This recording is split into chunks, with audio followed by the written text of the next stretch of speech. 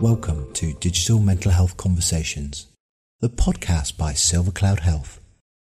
This 7th podcast in a series is about treating complex patients with digital therapy. So let me introduce today's guest.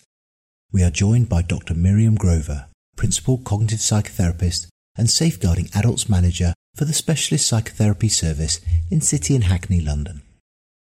And before we get started, let me give a little background to Miriam. She is a psychotherapist and EMDR practitioner with over 20 years psychotherapy experience in the NHS. Miriam's highly trained and experienced in schema therapy, CBT, EMDR, narrative exposure therapy and motivational interviewing. Miriam is currently working in collaboration with Silvercloud Health in the development of an online CBT module for PTSD. She is also helping with the development of online CBT programs that work flexibly to meet the needs of people with complex needs and comorbid mental health problems. Welcome, Miriam. Firstly, welcome to the podcast today, Miriam. It's absolutely lovely to kind of have you. And, obviously I've given a little bit of brief background on yourself, but it'd be lovely kind of to hear, and briefly for you to describe your role and your service and tell us a little bit more detail about that. So my role is, my job title is I am a Principal Cognitive Psychotherapist and I work for the Specialist Psychotherapy Service in East London Foundation Trust. I am one of the leads of one of the specialities within my department, which broadly comes under the umbrella of cognitive therapies and includes cognitive behavioural therapies, cognitive analytic therapies, a very small amount of schema therapy, and just happens to also include EMDR as well. My role within the team is that I lead the team. So I have some clinical responsibilities. I manage my own caseload and I manage the team as well. So I provide the course supervision for some of the staff, the managerial supervision. And part of my role as well is in terms of developments and innovations. So is to think about what's happening in the therapy world in relation to cognitive therapies and to see how we might be able to bring those things, those ideas to the population of Hackney. We serve the population of City and Hackney in my particular service. And the people who tend to seek treatment within our service tend to be people who have quite complex mental health needs. Quite often they may have had their problems for quite a long period of time. So there's quite a lot of chronicity.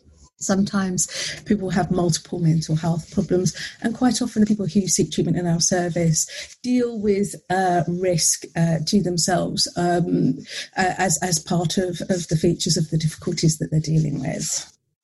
Thank you very much for that really comprehensive kind of overview. So obviously there's lots of kind of media and lots of kind of discussion around the impact of COVID on mental health, but perhaps less so with people with more complex pre-existing mental health challenges. So it'd be really nice just to understand how your service and some of the clients that you work with have been impacted by COVID, because I think this is kind of a group that perhaps hasn't had for me, the kind of the focus and the spotlight as much as other kind of groups of people. Yes. In terms of numbers of people seeking our service, because we're based in secondary care, I think that is likely to affect us somewhat down the line at a slightly later date than perhaps primary care services and IAPT services. We're yet to really see the impact in terms of numbers of referrals. What we have been seeing in secondary care is, because often people have multiple mental health needs and often also physical health problems, we've seen a lot of increase in people's levels of anxiety in relation to the virus itself, going out, worrying about family members. We've seen increases in generalized anxiety, obsessive compulsive problems that may or may not have been a feature of the mental health problem that they're seeking treatment for. And we're also seeing the impact of isolation on people. People are feeling very, very isolated, and often that's just compounding their mental health problems. Okay, that's really interesting in terms of obviously the number of referrals, but a different side of an impact in terms of kind of that isolation, etc. And how has that been? How has kind of COVID impacted your service delivery, the care of those individuals, providing that therapy? How has kind of the pandemic over the last 10 months, how have things been impacted in terms of that? A significant impact has been the physical building that we operate in. In order to be COVID secure, we've had to reduce the footfall in the building really very radically. And we are a very busy department in a very busy area of London. So it has meant that we've had to think, very quickly and very broadly about what can we do to meet people's needs. As soon as we possibly can, because our capacity to do work with people in person, directly face to face, is currently very limited. And also, we're in the second lockdown now. Who knows how many lockdown periods there may be? It's kind of very difficult to anticipate that. So what we've had to do is really adapt to these changes in the way that we're working as clinicians and request that of our service users as well. We've made quite a lot of changes in how our treatment is delivered. One of the things that we wanted to do is to make sure we can treat people as soon as we possibly can. So what we're doing is offering a lot more group work than we would have done in the past, which is something that our service is very keen and very passionate about, because there is so much to be said for connecting people with each other when they have similar difficulties and they're all feeling very isolated. But it also means that as clinicians, we've had to get very comfortable with using digital platforms. We've had to help our service users get comfortable with using digital platforms. We've been developing therapies that we're doing online via video screen with people. And some of the challenges that we've had is that some people aren't digitally connected, and that's been very much a challenge for them.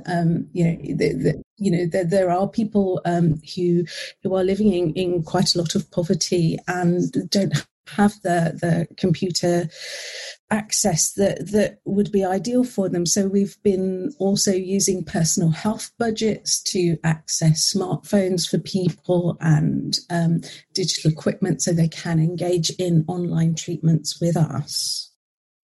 Wonderful. So how has obviously we've talked about kind of the use of digital, because digital kind of technologies like digital therapy, for example, have traditionally been the mainstay of interventions that say more mild to moderate kind of cases, mild to moderate kind of anxiety and depression, like improving access to psychological therapies, IAP. Yes. Less so at more complex end of the spectrum. How have you found that digital therapy and other digital technologies have helped during this pandemic?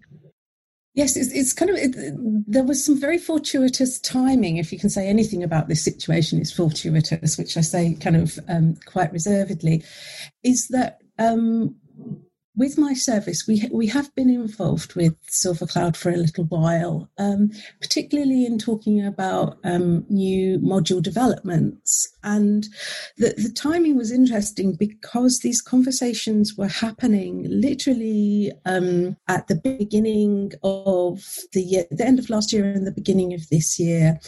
And our service was really sort of thinking already about whether or not we could use Silver Cloud with this more with this population with more complex needs.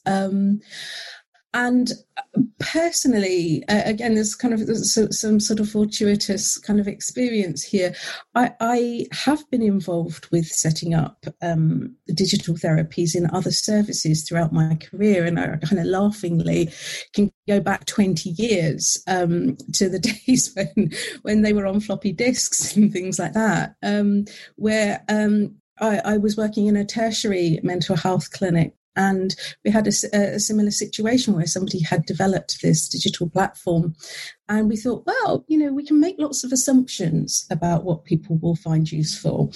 but they are just our assumptions, and that really we should try this and see what the service users think, because ultimately that's who we're here to serve. And if they find value in that, then that's an important thing to explore. And that was the attitude we took.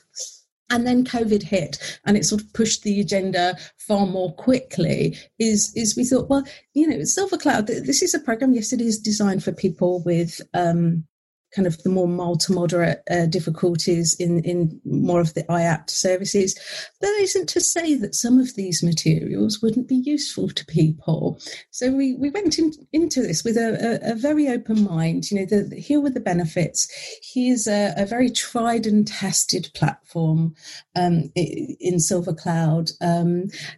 Let's offer it to people and see what they make of it. Let's just kind of with a very open mind say, here's something. Do you like it? Do you find it useful? Does it have a part to play in your treatment? And that was our attitude. So we offered it to people. They took it up, and we offered them some limited support while people were using it. And then we held some focus groups afterwards, because we thought what we really need to hear was from the people themselves. What do they think? Is it useful? Is it helpful? Do they want this? And I'd say the overall message is, yes, it's not a replacement for therapy, for one-to-one therapy for people with complex needs. And I think therapists don't need to worry that a computer's going to take their job over. But it does have a place. People do find it useful. It can be a really useful adjunct to their treatment. It can be a very useful preparation for their treatment. Some people may be seeking treatment for some aspects of their mental health problems, and you can use Silver Cloud modules for the aspects of their difficulties that you won't have time to focus on, or they don't want to focus on in their treatment sessions. So you can use it really quite flexibly. That's really interesting, because I often kind of say that we jump to those conclusions and we make those assumptions of our clients. And what we're actually doing is kind of projecting our own beliefs and our own thoughts around the use of digital or other kind of tools, etc.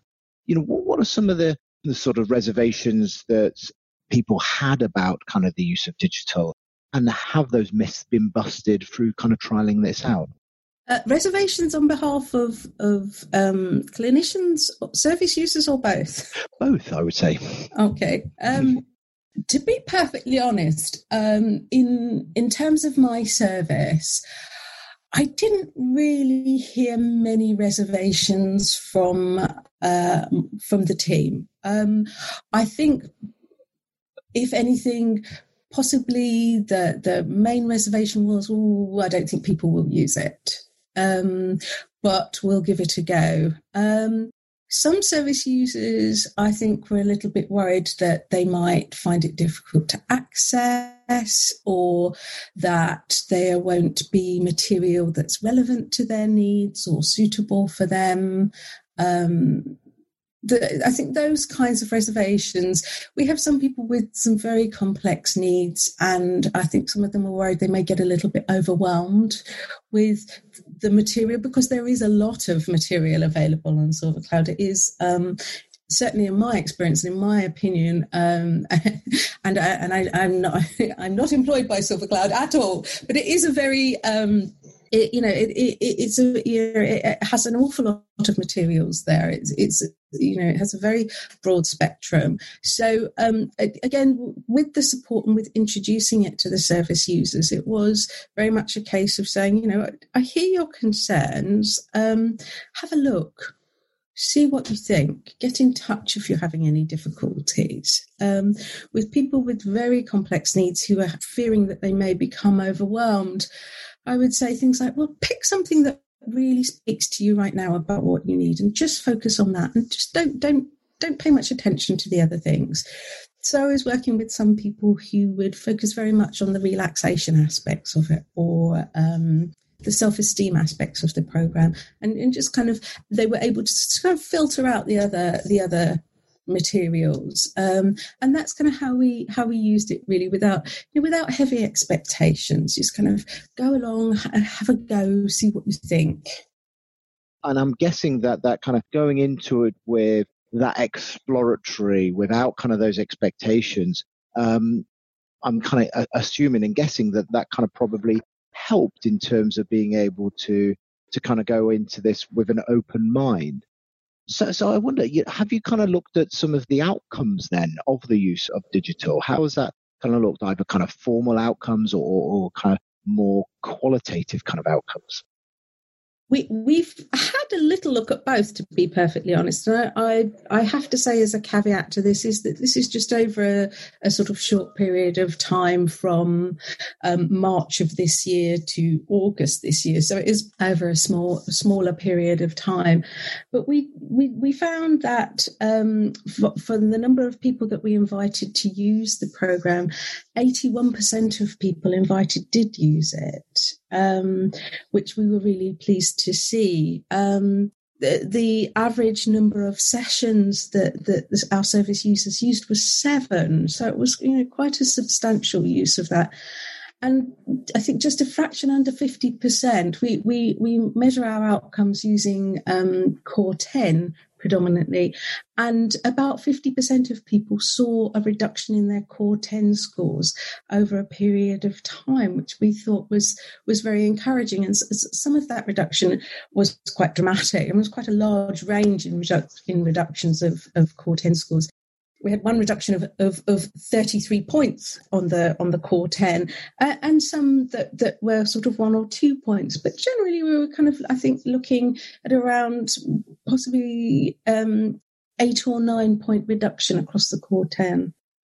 And just for the listeners, in terms of the Core 10, is that percentage points or absolute points in terms of the scale? It's absolute points. And what's kind of the maximum, just so that we can kind of, so that I can understand this sort of scale? What's the, sort of the range in terms of kind of scores? What's the maximum you can score on the Core 10? It's 40. 40, perfect. So, I think it's 40 anyway. There are 10 questions, and I think the maximum score is, oh no, you might have to edit this bit, Lloyd. Do you want me to check? No, it's fine. If it is, we won't include my questions. So it's I'm sure it's 40. But it was just like, oh no, there's one of those questions. Perfect. And so I guess my kind of final question really is that sort of, openness to kind of trying digital in this way, both before and during kind of COVID-19. Lots of lessons learned from this, and obviously lots of feedback from users and the team. And I guess from all of that, what do you see as the role of digital in the future? What would you like to kind of see next?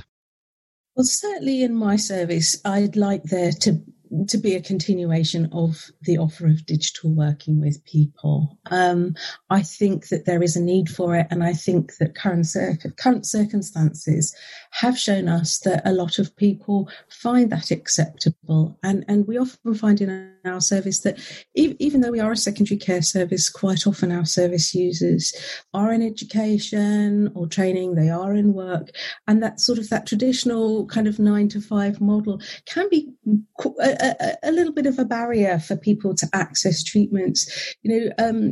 Hackney, it can take quite a long time to come from one side of Hackney to the other. Quite often it's not uncommon for people to have to travel for an hour to get to an hour appointment and then travel back for an hour. That's half of somebody's day, or half of their working day. So I think that there will be an appetite from our service users to continue to offer digital working. We will continue with using Silver Cloud. And I'm working with Silver Cloud in discussing how certain modules might be adapted, not necessarily within their content, but in the way that they're used to appeal to people who might use secondary care mental health services. So just kind of small adaptations in aspects of how they're offered, how they're run, the depth of the material. But I'm very interested in the use of digital platforms across the board in terms of having perhaps blended models of treatment. There are some digital platforms that I'm aware of. I'm not sure if I should mention names or whether that be considered advertising, but where people can do aspects of their therapy work online, and it can be drawn into the therapy. And I'm going to be operating a small pilot project in using a blended treatment model using an online platform and one-to-one sessions. I'm also really interested, going further into the future. I'm really excited about how we might be able to use other technologies like VR in treatments with people. I think the future in digital is really rich and diverse, and I think there's that depth that is really coming. And I think the use of digital really is about giving people choice, both in terms of the way it's delivered, but how people want to receive and assimilate and kind of process that support and help. So and I think that's kind of the role of digital, is just adding an extra layer of choice and control for the person that might be seeking help. And I think that's kind of where one of the kind of the benefits of digital. So thank you very much. I think it's been really great to kind of talk about kind of your use of digital with this particular client group and this kind of obviously very busy service, an incredibly important service. So all I'm going to kind of say is thank you very much for joining us today, Miriam. It's been a real pleasure kind of talking to you, and thank you. Thank you, Lloyd. It's been a real pleasure for me as well.